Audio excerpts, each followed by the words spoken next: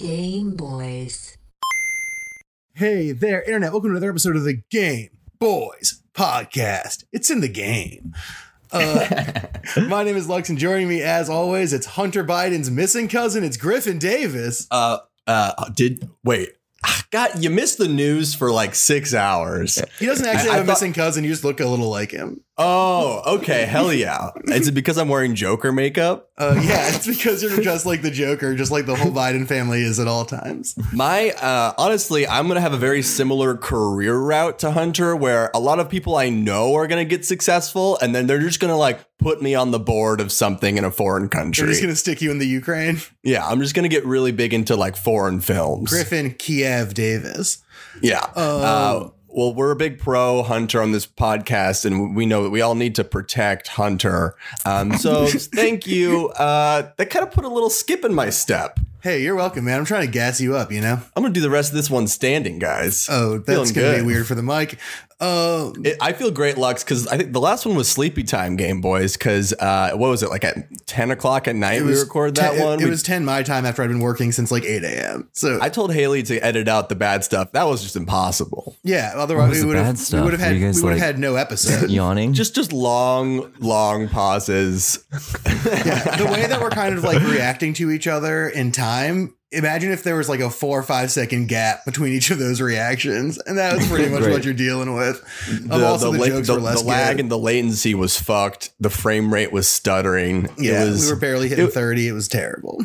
It was a bad port. But you guys, you're hearing another sultry voice on the podcast. So I think we should get right into introduce him. Guys, we've got a triple threat on the podcast today. That's right. He's an actor, comedian, musician, actually, and also an elite gamer. That's a quadruple. Oh, nice. Yes. You know, you have maybe caught him on AMC's *Halt and Catch Fire* or at his Fringe show this year, which he won Best Solo Performance. Normally, you group up for those kind of dungeons, but he soloed the whole thing. Yeah, I did. Welcome to the podcast, Jonathan Cho. Hey, how are you? Hey, welcome to the show.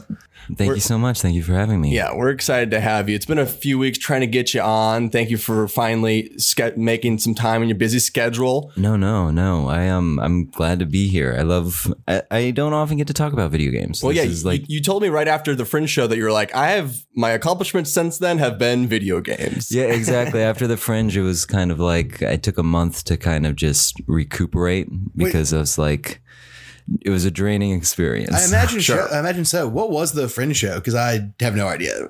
It was I did a one-man show where I played Mickey Rooney, developing his character for Breakfast at Tiffany's. I don't know if you can tell from my voice, but I am an Asian American man, and so it was an Asian guy playing a white guy playing a horrific stereotype of a Japanese man. It was called Mr. Yunioshi, which is the name of his character in the movie. Right. That's very good. It was fun. I had a great director, Joe Wagner. Yeah, shout out Joe Wagner. Yeah, shout out Joe Wagner. Shouts out. I've never met him, but we talk about it on the podcast sometimes. Oh, nice. Good for that guy. Yeah, he's been watching me play video games. Hell yeah. Wow. What a game. And, you know, there's nothing better than having someone watch you play video games. It's a really fun experience. Feels like you're on stage a little bit, trying to give people a show. It's always a good time. One thing when I was looking up your creds, I see on this *Halt and Catch Fire* show, you were your character's name is Wonder Boy. Yes, my character is Wonder Boy. Now, does that mean that you were kind of a computer whiz? We were all coders on Halt. In season 2, 2 of the characters go on to form basically like a America Online precursor, I suppose. It's like you can log in and there are games, and I play one of the coders that they hired along with Nick Pupo, who does a lot of stuff at the Pack Theater too. Nick, former guest of the show. Former guest of the show. He was on? His biggest credit to date. Well, what game did you guys talk about? We talked about a really old game called California Games. Oh, man. Yeah, we super did. That's what it was. What is that? I don't even know that. It's just 5 mini games from it's like a 1980s video game, I think. It's like five. Yeah, it's like an 80s mini game collection, and the games range from pretty fun to totally don't work. And that's California a weird one. Yeah, that's a great, just California games. Mm-hmm. Now, when taking on a role, did you go method? Did you learn to code? Oh, did I learn to code? I did not learn to code. So then when you're like shooting scenes, are you just like randomly typing stuff into the keyboard, like pretend like you know what you're doing? I think, I feel like a lot of times the screens were blank, and then they added stuff to them if they needed. Like there's one where I'm reacting to a GIF, and I remember I'm like, okay, I have to look at a screen. I don't know what the GIF is going to be. And so it's kind of like, maybe I can just kind of bob my head to like a GIF. And like when I watched, I was like, they chose a waving flag, which I was kind of like, oh, it looks like I'm looking at a waving flag, kind of. So yeah, that was nice. It's like magic, honestly. It's like that famous test where it's like, is the person hungry or sad based on what they're looking at? Like, what's that thing? That's a thing, right? Yeah, no, I mean, I don't know if there's like a specific word for it, but that's definitely a thing that's like the root of so many fucking online 15-second meme videos is like a character who in the show is looking at a steak and looks hungry, but then they cut to like, I don't know, something sad that they edited instead, and it totally plays because like it's always just defined by the extra thing. And that's what brings the wonder to Wonder Boy. Yeah. But anyways, we ask the guests every week, what have you been playing this week? What have I been playing this week? I actually just got the Xbox Game Pass. Nice. Like that was my thing after the Fringe show, and so I've been blazing through those games. I just beat Just Cause 4. Nice. The tornado one. The tornado one. But it's not just tornadoes. There's all kinds of weather. There's sandstorms, just like there's overcast slightly, and lightning storms. I was kind of like, oh, it's just storms, which is it's great. It's you get the wingsuit again. And the tornadoes are kind of fun, even though I'm kind of like in the realm of physics. I'm like, I don't think, and this is how any of this works, but like you'll just whip around this tornado in your wingsuit, and I'm kind of like, I don't think this is safe. That always ruins a video game for me. When there's danger, I'm always upset. I'm like, in a video game. Oh no, Rico Rodriguez is a great character though. Yeah, Rico Rodriguez. He's gotten more and more like gritty, which I'm like, this is over the top and he's fun. gone way beyond like the line of like believable, like gravelly voiced man into like fully comic book, like Image comic type bullshit. Well, it's like Bruce Willis in Die Hard. Yeah, you know, you think about Die Hard, he's the guy who like, he cut his feet on glass, right? And then like eventually he's like, he just jumped onto the wing of a plane. Yeah. He's like punching a sky drone. Exactly. I think glass, stepping on glass, that's still scarier than a plane to me. It's a lot more likely. It's like a thing that I have an easier time envisioning because it happens to me sometimes. Sure. Well, you know what happens to me sometimes, Lux, is video games. So what have I been playing this week? Okay, more of that WoW Classic, guys. Wow. It's been a fucking month. Wow. I switched over to the Alliance side now, messing around there. Checking stuff out, playing with my friend Michael on a different server. But there has been an upsetting, new kind of plot twist to WoW Classic, and those are the Trump guilds. They're Trump guilds dude, now. And I bet they're all Alliance because the Alliance hates refugees. Yes, it's very heavily RP'd. They're sticking to Warcraft lore. No, it's pretty awful. It's the one thing that's different about WoW Classic from when I played it. Right. Because when I played it, there wasn't like Bush stands making guilds or something like that. You know, there really wasn't. But there are Trump guilds actively recruiting and like promoting just standing out. And I've seen it on Horde and Alliance. There are people on both sides. I was about to ask Lux because now I'm reevaluating my position in the Alliance Horde WoW universe, because I was like, wait, and I'm like, I saw the movie. The orcs are kind of like the movie that really illustrated everything for me. The movie and the plot of Warcraft 1. Yeah. Like they lived in outer space on their weird dirt planet, and then it got ruined, and they were like, we got to go to a planet with less dirt and more anything but dirt.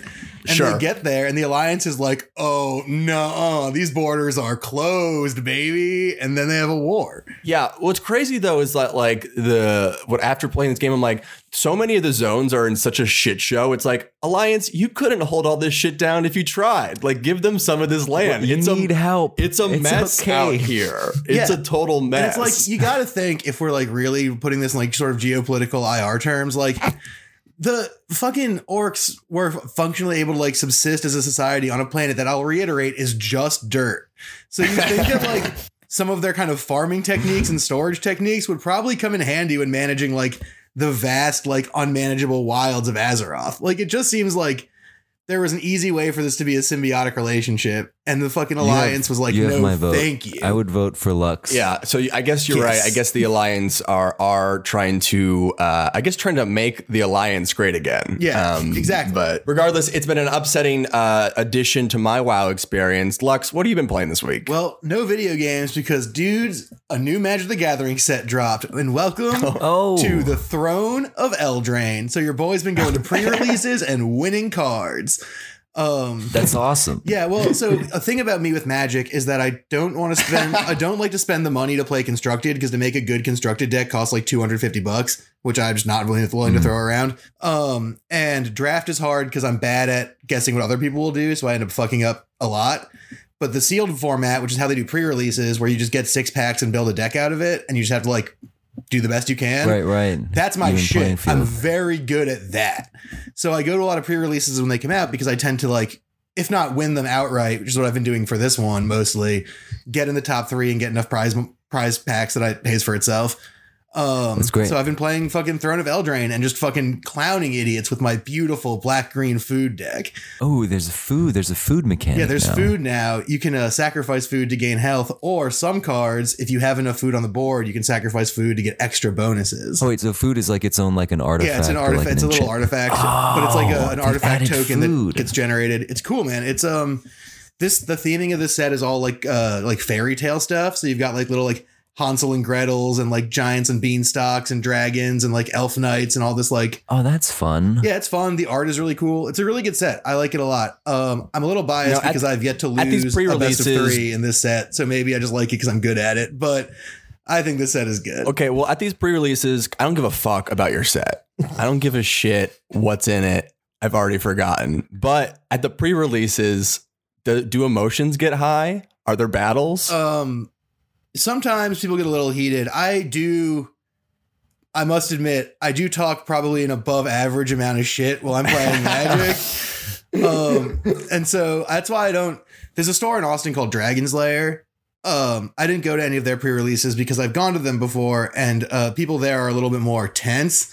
And so I sort of tend to trigger some of the less positive elements of the Magic community, because that's entirely what I would go for. It's psyops. Yeah. See, I just go to my friend's comic store and play with other people who are nice. Sure. And that's much more fun. But definitely, except for you who talk shit. But definitely at like Dragon's Lair or Pat's, which I've gone to before when I've done pre-releases there, drafts there, I've definitely gotten people riled up. Okay. Well, hey, speaking of getting riled up, welcome back to everyone's favorite video game news segment. It's Toxic or Toxic. That's right, Jonathan. I am going to say video game news that's happened this week, and you're going to tell me from the gut if you feel it's toxic, as in like bad incel culture, the Joker movie, but taking the wrong things from it, like get it off my internet and out of my life, or if it's toxic, as in the Britney Spears song, which is a hit, a slap, a banger, that's and a great good song. thing. All right. News story number 1. You're probably going to be the best person to replicate that today. Yeah. I'm mostly tone deaf, so better than me for so sure. I should do. So I say toxic, or I hum the opening. You say toxic or toxic, but in a way that's clear. We know which one you mean. News story number 1, Last of Us Part 2 features heavy amounts of dog killing. Ooh, more context? Okay.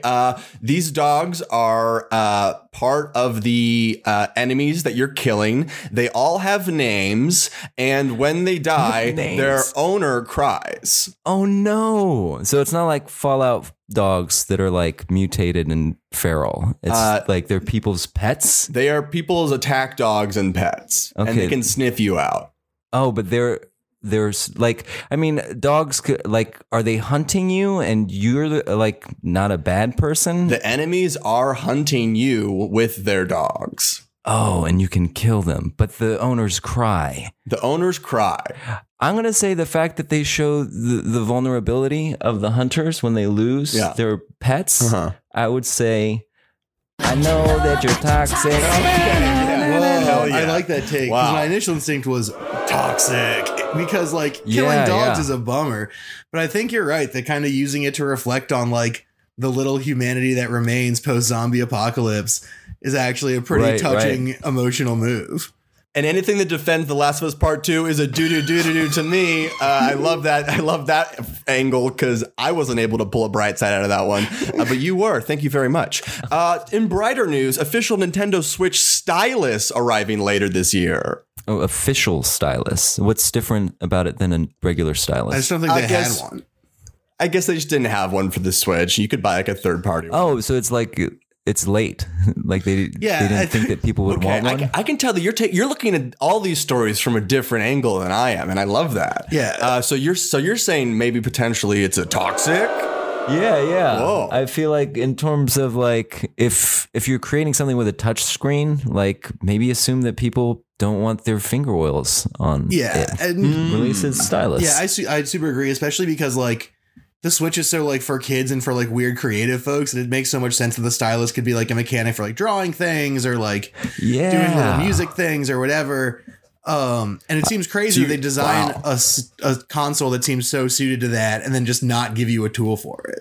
So they did. So you guys saying toxic that it never got included to begin with. Wow. I'm just a Nintendo Switch stan. So I'm saying do. I'll take all the accessories. Well, see, Griffin, I would say I was just mostly just surprised because I feel like Nintendo's kind of like they give you stuff like, oh, I didn't think I needed that, but like here it is. And I feel like a stylus would be classic Nintendo. Like here's a stylus. And one thing that the good guys in Nintendo have done is they have made the Switch the cheapest console on the market, so much that they do lose a little bit of money when they make the Switch, which is like better than charging like $350 to $400 for it. They're charging like $250 for it, right?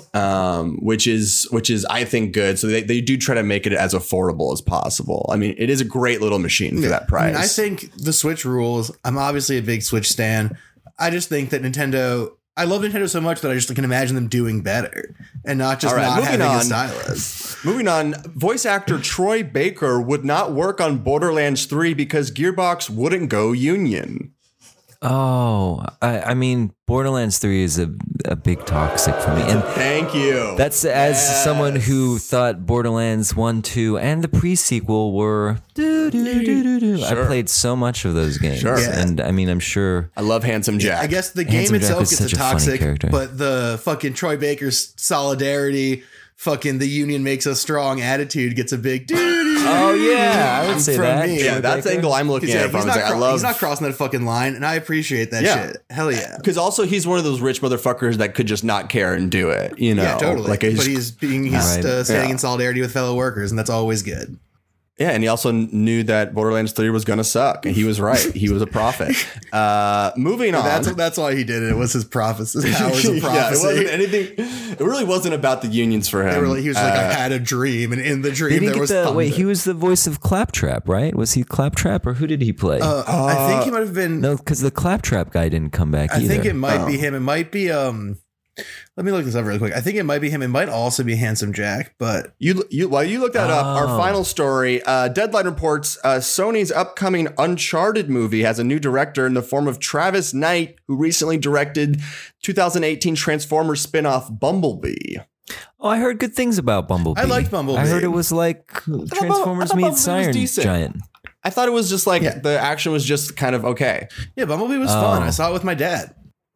Yeah, but like Uncharted's about the set pieces, and I don't know if I really liked or remembered that many set pieces from Bumblebee. I don't know. I don't remember. My thing with Bumblebee is I don't remember a lot of. You're right. I don't remember a lot of like individual like thing happens and here's the visual correlate, blah blah blah. But I do remember like caring enough about the people that I was a little stressed during the set pieces. And that goes a long way for me as far as enjoying a thing. Well, yeah, you got to care about the people. For me, Transformers 3 is still one of the greatest movies about robots ever made. Is that the one with King Arthur? No, that's The Last Night. Transformers 3 is the one that's has a lot of like 9/11 imagery and it has the giant worm. Wait, you're saying Michael Bay made a movie that's preoccupied with 9/11? No, I'm saying it's all an entire coincidence. That's correct. I've never heard of that. Well, guys, thank you for playing Toxic or Toxic. Also, that was the video game news. Here's the Troy Baker update before we get into anything else. Oh, yeah. Apparently, he didn't play any character before, but he was going to play Riss, apparently a fairly major character, Reese. Okay. But he didn't for this because of good union labor respect. Well, that sucks because he would have made a great Reese Witherspoon. Guys, that was Toxic or Toxic. Thank you for playing.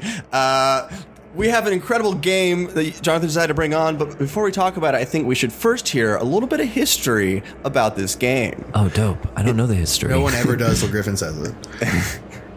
And then I quickly forget it. In 2014, Mythic Entertainment was going out of business. 4 employees at Mythic saw the writing on the wall and left the company to begin working on their own passion project, a bullet hell roguelike video game. According to developer Dave Crooks, he had been listening to the soundtrack to the game Gun Gods by Vlambeer, and he soon came up with the name Gungeon, a mythical world of guns. During development, the team added a dodge roll mechanic as a way to combat the near impossible barrage of bullets thrown at the player. The mechanic worked so well, they decided to name their studio Dodge Roll. Dodge Roll released the game on Steam and later on Switch to positive critical reception and millions of copies sold, with the only real complaint being that the game was simply too hard. This week, we're entering the Gungeon. The game might be too hard. It might be, guys, it might be too hard. The game's really hard. If you're playing the game and you can't get past level 1, it might be too hard. Whoa. Jeff Foxworthy making a quick appearance in the studio. It's great. Yeah. Enter the game is very, very hard. And I think it's one of the first, I guess, roguelike games that I really got into. Yes. Because now, what is a roguelike? I believe I actually just looked it up because I knew that they were called roguelikes, but I was like, I don't know why they're called roguelikes. And I guess they're based on a game called Rogue that had that kind of randomly generated. Exactly. There was a game called Rogue that element to it. That would procedurally generate levels. And then as you go through, so it's like, it would get rid of like the way you can play like a Call of Duty and eventually just memorize every part of the level and then just like bling, bling, bling, bling, bling. Yeah. Now it's like totally random. So you just have to like, it's all skill, baby. Right. And it was very frustrating. I think it was the first one that I actually, because I played The Binding of Isaac. Oh, that's a great game. And Spelunky. Also a great game. Which were really fun, but they would drive me up a wall just because I'm like, oh, I can't remember. I went through this door last time and this is a completely different room with new enemies that I don't recognize that move in new and unpredictable ways, and I'm dead. And Gungeon had the element of like, I love that as you went through, you could unlock more stuff that you could just randomly find.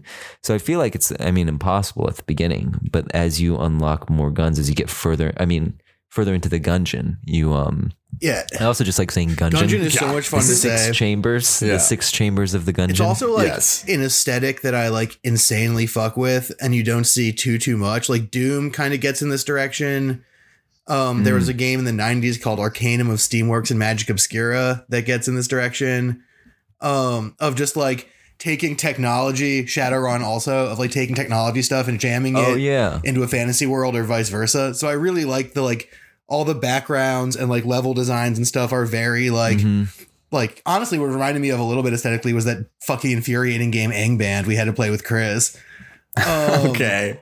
Which is like an old like ASCII like how are those at all similar? Well, because it had that same like it was like bookshelves and like wood floors and like all like the classic fantasy like Tolkien-y imagery.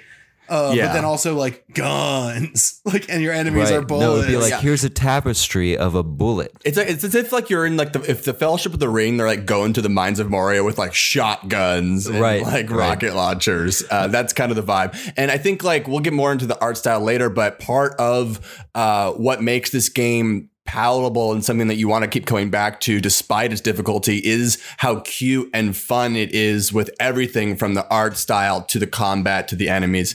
But for roguelikes, coming back to that, kind of where you're talking at the top, I don't really like roguelike games that often because to me, it's just like, oh, it's just randomly put together.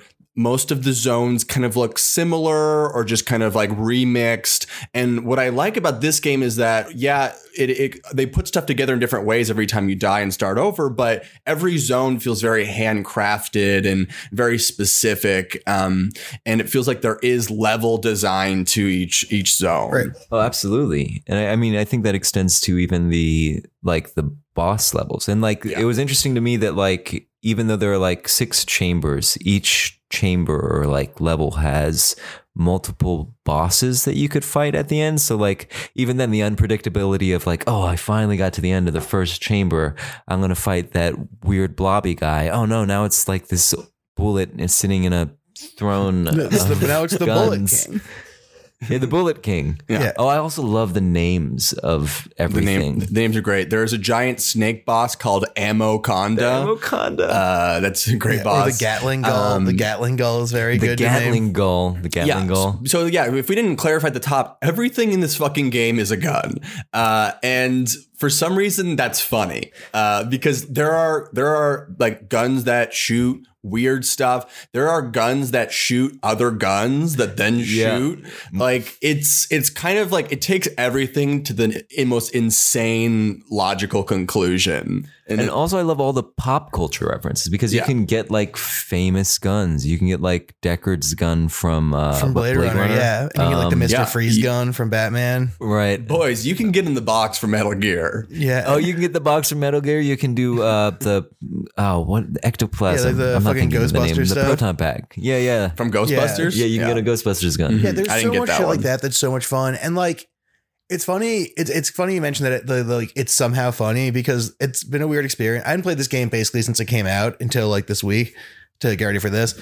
And I've been watching the show The Detroiters on ComedyCentral.com, and one of the main commercials they're airing with that show is the weird back to school shooting commercial. Where oh yeah, all the kids are this sock is a lifesaver because she's tying off a kid's bleeding leg or whatever. Yeah, the grimmest, bummerest commercial of all time and a weird one to put in the middle of your comedy show. So my current experience gun shit has been that, but then this game takes the same basic concept of guns and shooting and turns it really cute and fun in a way that I really appreciated and I thought was really effective because obviously guns are fucked up and scary and shit, but there's also a lot of goofy comedy to be made about these silly things. It always reminded me of the Derek comedy sketch Guns. I don't know if y'all remember that from I've seen that one. Yeah. Which it was a late 2000 sketch where it was just them doing scenes from movies that have guns, but all the gun sound effects were boing or splat. Oh yeah. And I love that kind of shit. And I thought the game captured a similar vibe in terms of taking this weird scary thing and making it just fun and goofy and whimsical. Right. And I think that you talk about the aesthetic being cute, and I feel all the bullets are I feel it's so silly to the point the goal of the game is to get to the 6th chamber of the gungeon to get a gun and a bullet that can kill the pass. Yeah. So you solve all your problems by shooting them. And I feel it's meant to be very tongue in cheek. It's just kind of you imagine a universe where you could solve all your problems with guns. Well, because the problem is guns and the answer is guns. Right. To everything in the game. And that's a really funny kind of almost comedic premise, the way they go through it, because the story of the game is that there is a world of anthropomorphic guns and bullets and stuff, and then a giant mythical bullet appears from the sky and destroys a fortress, and from that destruction magic is formed that creates the gun that can kill your past. The gun that can kill your past, which is just an incredible gun. So it's a fun kind of epic mission to do that. So all these enemies and bosses are also their bullets or guns. There's the weird priest with the gun for a head. He's got a hood on, and like they float around the room and then they pull the hood off and it's just a gun. Yeah. It's like, whoa. I mean, I was like, whoa, why was I surprised by that? Right, I've been right. playing this game for 30 hours. it's like, yes. Of course. I also imagine it must be frustrating though for like people who make these games to kind of like, I mean, the conversation around it. Like, I feel like the game is made for a society where it's not a problem like mass shootings. You know what I'm saying? Like the idea of in a perfect world, we could just like laugh at guns, Yeah, totally. you know, and the reality doesn't reflect that. And I imagine that's like insanely frustrating for like a game developer who's kind of like, yeah, we'll just make a fun, silly game about guns. And then like they turn on the news and they're like, Yeah. Well, thankfully, I think their sales did okay with that I mean, one. I think that it's just that like those jokes are still funny. There's always a little bit fraught, you know? Like they are still making me laugh. Like I laugh. I can't not laugh playing this game because everything's so fucking. The bullets wearing Rambo headbands is like such a funny little and they're bit. holding the Rambo guns. There's a gun that's just the letter R that shoots other like words. Oh, and my favorite is it shoots the word bullet. Yeah, it shoots the the letters word like bullet. Yeah. But then like the description of it is just kind of like the lowercase r kind of looks like a gun. So now it's a gun. Yeah. It's like it has this like sense of whimsy that really like defangs a lot of like the weird imagery and also just makes everything really, Right. really fun. They're like, I think that a lot of game design, and we kind of got at this a little bit with Goose Game last week. Like a lot of game design like comes from tone, and like cultivating tone. And so like if you had a game that was like everything is guns, but it was really gritty, I think it would just like suck and be a huge fucking bummer. Right. But because this game's so whimsical and goofy about everything feels okay in a way that like most gun things just don't in the world that we live in now. Did you find the guy who with the helmet who like when you go to the top he sits on like I think the right side of the stage? It's just a dude and he's got a helmet. You can find him in one of the chambers, but there's a bit where you can kick his helmet off into the gungeon and he's got this great like slow turn of just kind of like why would you do that? And then you have to go into the gungeon and find it and return it to him and he gives you a gift, but then you can kick the helmet back in. And I was just one of those little things where every time I did it I would go up and I'm like, it's so mean, but like just the way they animated his reaction, just his kind of like, why would you do that?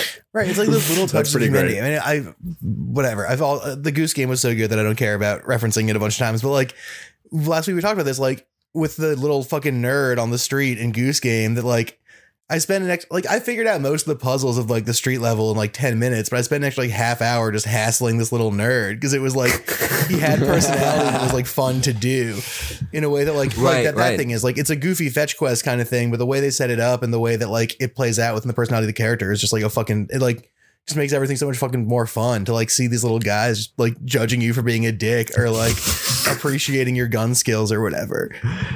Right.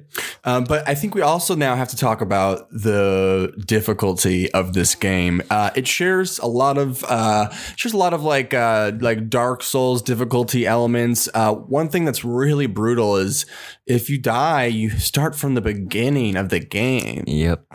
It's really tough. I mean, there are a few items that you can find, and like this is one of the few games I actually had. Like, there's a Gamepedia page that's dedicated to what all the guns and items do, which is sometimes helpful, just because like you'll pick up an item and you're like, I pressed the button and I'm not really sure what happened. Like, did anything happen? And so, like reading about that, but it is impossible to beat the game unless you have the luck of getting the right set of guns and items, which makes it frustrating, but also kind of like when you do sometimes you'll get like great guns and great items and you're feeling so good and then you'll just die and you're like, oh, I'm never gonna get that setup combination again. Especially because it varies by play style too, right? Like when I was looking online, there were people who were like, the best guns you can get are XYZ, blah, blah, blah. And like, I got something close to that and just got fucking murked. And I was like, these guns require a type of like skill and management and timing that I don't have. What I like is the rapid fire laser gun and the shotgun. I don't care. And with that, and for me, like that made the game super easy. And it was like the third or fourth level pretty quick. But like, did you use the Klob? Have you used the Klob yet? Yeah, the Klob is pretty fun. It's just shoots like It's like an SMG, but like like a shotgun spread. So it fires really fast, but like it's it reminds me of like a lot of the guns from like Contra or something. Yeah, it's very much like a I like the gun that shoots chainsaw blades, like spinning chainsaw blades. It's like you're always just like trying to, I haven't beaten this game, but you're always trying to like get that right combination. How long did it take you to beat this game? Oh gosh. I mean, I probably had it for, actually I could probably, I'll go home and I'll message you. Yeah. I wish I knew right now, but like, I think I ultimately played through a close to 500 times, because every time you die, it tells you how many times you've died in the dungeon. I feel like I died probably close to around 500 times before I beat it. The trick is if you can beat the bosses without getting hit, you'll get an extra good gun or item. Yeah. And like, that's huge. It gets harder and harder, obviously. Right. But like, if you can do it, you can stock up on weapon and guns quicker. And there's also a, find the clone. There's a clone, which is an item you can get. It's a passive item, but then when you die, it starts you at the beginning with all of the items and guns that you've had, which is like, that's the get for sure. That's wild. And I haven't played this game enough. It's really fucking good though. Oh, it's so in depth. I just can't imagine getting to the end of the dungeon and just the pressure and sweat and tension. Like that final battle. You're a Dark Souls guy, so I feel like that's exactly like that's you. No, because Dark Souls, they don't start you at level 1. Yeah, I know. In Dark Souls, I don't know. I've seen you play those fucking games where like you get to a boss that you like had a good run to the boss, and you get there with like full HP and your healing potions. And you're like, time to do it. This is my best chance. And then you die and get all angry. Yeah. Oh yeah. Oh, I can get angry still. Yeah, I don't have to play this game to get angry. No, all my Dark Souls friends get really angry. The only game I ever yell at on the computer is Blood Bowl. Blood Bowl. Yeah, I play that game a lot. The other thing about this game that we're talking about is the controls, because that's like pretty innovative in a lot of ways. Like a 16-bit game with a dodge roll is kind of like bananas to me. Right. And it's like got that Smash TV feel, I think, where like you kind of control where you're pointing, where you're aiming. Yeah. Well, you're moving with the left stick. Yeah, I find aiming with the right stick. I find the game to be a little condescending, because sometimes I'll like have a fight and then it'll come up and be like, use the right stick to aim, and I'm like, I fucking know that. I just killed 6 things in this room. Like, what do you think? Don't get hit by the bullets. Right. Yeah, I know. The sticks in this game, the sticks just feel great. Like it's all the controls are pretty intuitive. On the Switch, it's a little tricky. Because like using a blank is like clicking 2 thumbsticks at the same time. Stuff like that, which can be annoying. But like, I don't know, Griffin, or John, like, what do you guys? I thought that game just feels really good to play.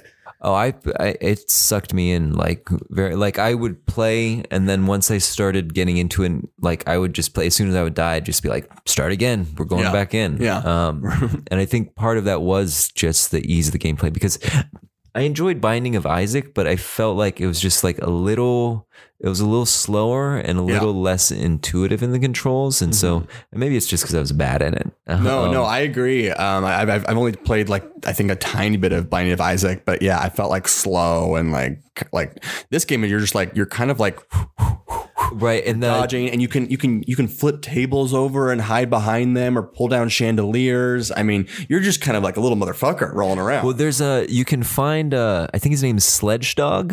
You can release him when you find him in the dungeon, and then you can go up and you can pay him to put the game in turbo mode, which is like great. What I found is if you play in turbo mode and then turn turbo mode off, you are incredible. No, that makes sense. It's one of those. It's like sort of like Piccolo fighting. Where you wear like Piccolo fighting with the 50-pound jacket or whatever that he takes off. Right. Yeah. It was Goku. What?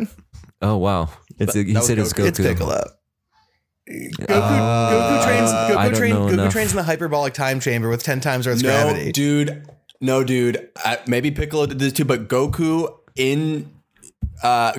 takes off all the weighted stuff at a tournament when he's fighting Ten, I believe. Maybe that's also true, but that's like Piccolo's move in Dragon Ball regular.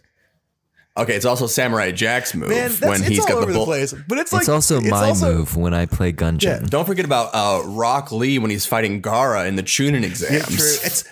Honestly, it's one of the coolest. Why are we doing this? Coolest anime tropes. It's just basically explaining. We should to be people, doing this. Right. Oh, right. It's one of the coolest anime tropes. We should do comedy. We should do comedy with extra weights. We should do comedy with weights on. Yeah, and then take it off and be the same, just like, equally struggling to be funny, Right. but also sweaty. Yeah, but I feel lighter. Now I can jump over the mic. You do the set, and then you're like, all right, now I'm ready for the real thing. You take off the jacket, and you're like, bye, and then just run. Just see you guys later.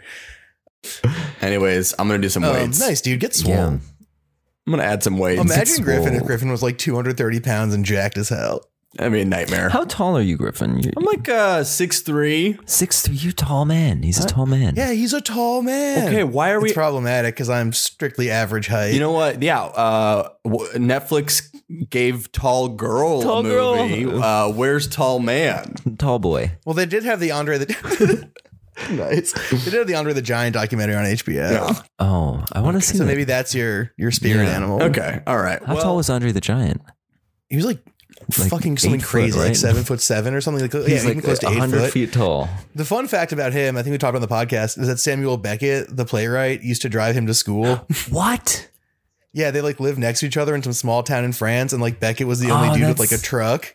That's And so- interesting. Andre would sit in the back of the truck. Yeah, or like he had like a big car or something, so he had room to fit this giant teen. Right. So he'd like drive him to school and like talk about, I don't know, like being sad and Irish or whatever it is Yeah. Samuel Beckett likes to talk about. Oh man, That seems like a Beckett. I rode in the back of my dad's Yeah. newspaper truck to school, but that's just because it was fun as hell.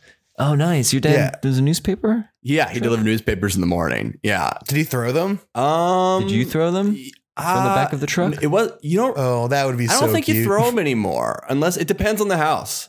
Oh, right. It depends on the house and the setup. All right. Well, this has been a weird aside. Let's get back to the gun. Yeah, I mean, I think that's all I got about the Gungeon. Unless you guys got any other gun. No, I mean, we pretty much hit everything. It's just like what I love about this game is that like it controls so fucking smooth. Like I just like it's so hard, but it doesn't feel hard. Like, this is a distinction that we talk about on the show a lot. Like there are games that are hard because it's actually just hard to press the buttons and do the thing or know what to do. And then there are games that are like, it's hard because it's challenging and you can see how to do it, but it's just a hard thing to execute. Right. Yeah. And this is extremely the second category, which is like a much more like, oh, I want to get good and beat it, as opposed to the other ones where Right. like, oh, I want to throw this game in the toilet. Totally. Yeah, and there's that certain thing you have to do, I feel like, with bullet hell games where you kind of have to look like a magic eye thing where you can't look at your character. You kind of have to like look at the room At the whole screen. so you can see where projectiles Yeah. are coming, which is like, I don't know, it's a fun mental challenge, which, like I said, like it sucked me in very quickly. And like I would just play,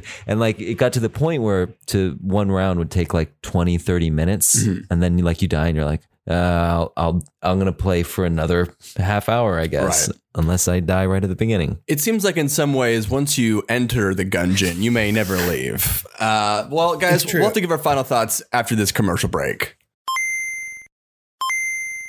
Hey there, Internet. Welcome back to the Game Boys podcast. My name is Deluxe. I'm still your host, your co-host, still Griffin Davis. Your guest is still John Joan. We're still talking about Enter the Gungeon. Now, as a part of the show, we rate that game, boys, girls, and friends beyond the binary. It's where we go in a little rate it. circle. Yeah, we go in a little circle. We give our final thoughts and then a rating on a scale from 1 to 5 joysticks. Oh, nice. John, you are our guest, so common courtesy dictates you go first. Okay, so Gungeon is a very fun, very difficult game Yes. that will eat up a lot of your time, and it's very tongue-in-cheek and reflects a world that I would want to live in where we can laugh at guns and not be afraid of Oh them. my God, I'm crying. And I give it 5 joysticks. Wow, I'm going to act Whoa. surprised even though I heard you slightly say 5 already. That's an incredible score, Jonathan. A Yeah, it's a perfect very- game. It's a perfect In game. your Very good opinion, a score. perfect game. Lux, what do you think? I think it's really good. I really like the way it handles. I really think it's a lot of fun. I think that it almost perfectly works. I think a little bit of the problem is that you can get caught in weird little loops and you can have just like struggle death times, and it doesn't give you quite it's one of those games, sort of a complaint I have about Dark Souls 2, where like Dark Souls also, not just the second one, just all of them, is that like it's fun and really rewarding when you do well, but it doesn't give you a lot to cut the frustration of when you're struggling, which makes it hard for me to sit down and just like ball out on this game in the way that I want to. So I'm going to give it a 4.5 out of 5 because I'd love this game if it were the kind of game that I could sit down and play for 6 hours, but it just like isn't. Because if I get in a bad like 45-minute streak, then I just like have to stop. Sure. Yeah. For me, it's kind of got everything I need out of a bullet hell type of game. If you're going to put me in hell and just sink my head below the water, make it cute while you do it. And I think that's also what that Cuphead gets right about these type of games is like the experience and the tone and everything about it like has got to be as good and as amazing as like fun and creative as this game in order for me to experience that hell. I have not beaten this game. I don't know if I ever will, but just the fact that like each time you play it, you can come back and maybe even get a new type of gun that makes you laugh or you're like, whoa, what the hell is this that changes the game again? It just kind of has everything that this game needs to be. And while bullet hell genre is not my favorite, I think this is the cream of the crop. And I have to give it a 5 out of 5 perfect joystick game. You made me the one who's you. I'm sorry. Oh, nice. That's what happens sometimes. I'm entering the gungeon. You're putting 1 foot in. Yeah, I'm on 1 foot in, 1 foot out. That's me and the gungeon. Classic. But yeah, it's a great game. And 14.5 divided by 3, 4 point. Crunching numbers. 4.8 something is a very good score. It's an insane score. And you know, I just can't call it perfect because I like it's a game. It's just it's a game that like begs you to play it all the time and also makes it hard. No, we get it. We're mad at you. We get it. Yeah, we don't forgive you. We get it. We have no idea what you're thinking. We understand.